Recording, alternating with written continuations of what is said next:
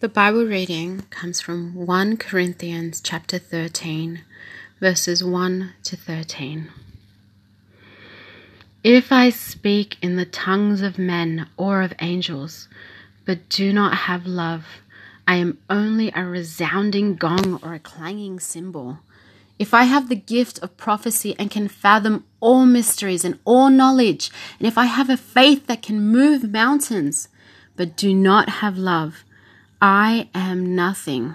If I give all I possess to the poor and give over my body to hardship that I may boast, but do not have love, I gain nothing. Love is patient. Love is kind. It does not envy. It does not boast. It is not proud. It does not dishonor others. It is not self-seeking. It is not easily angered.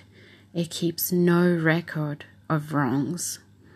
Love does not delight in evil, but rejoices with the truth. It always protects, always trusts, always hopes, always perseveres. Love never fails. But where there are prophecies, they will cease. Where there are tongues, they will be stilled. Where there is knowledge, it will pass away. For we know in part, and we prophesy in part. But when completeness comes, what is in part disappears.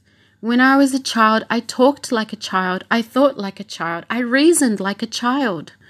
When I became a man, I put the ways of childhood behind me. For now we see only a reflection as in a mirror. Then we shall see face to face. Now I know in part.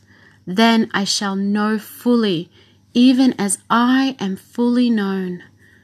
And now these three remain: faith, hope, and love. But the greatest of these is love.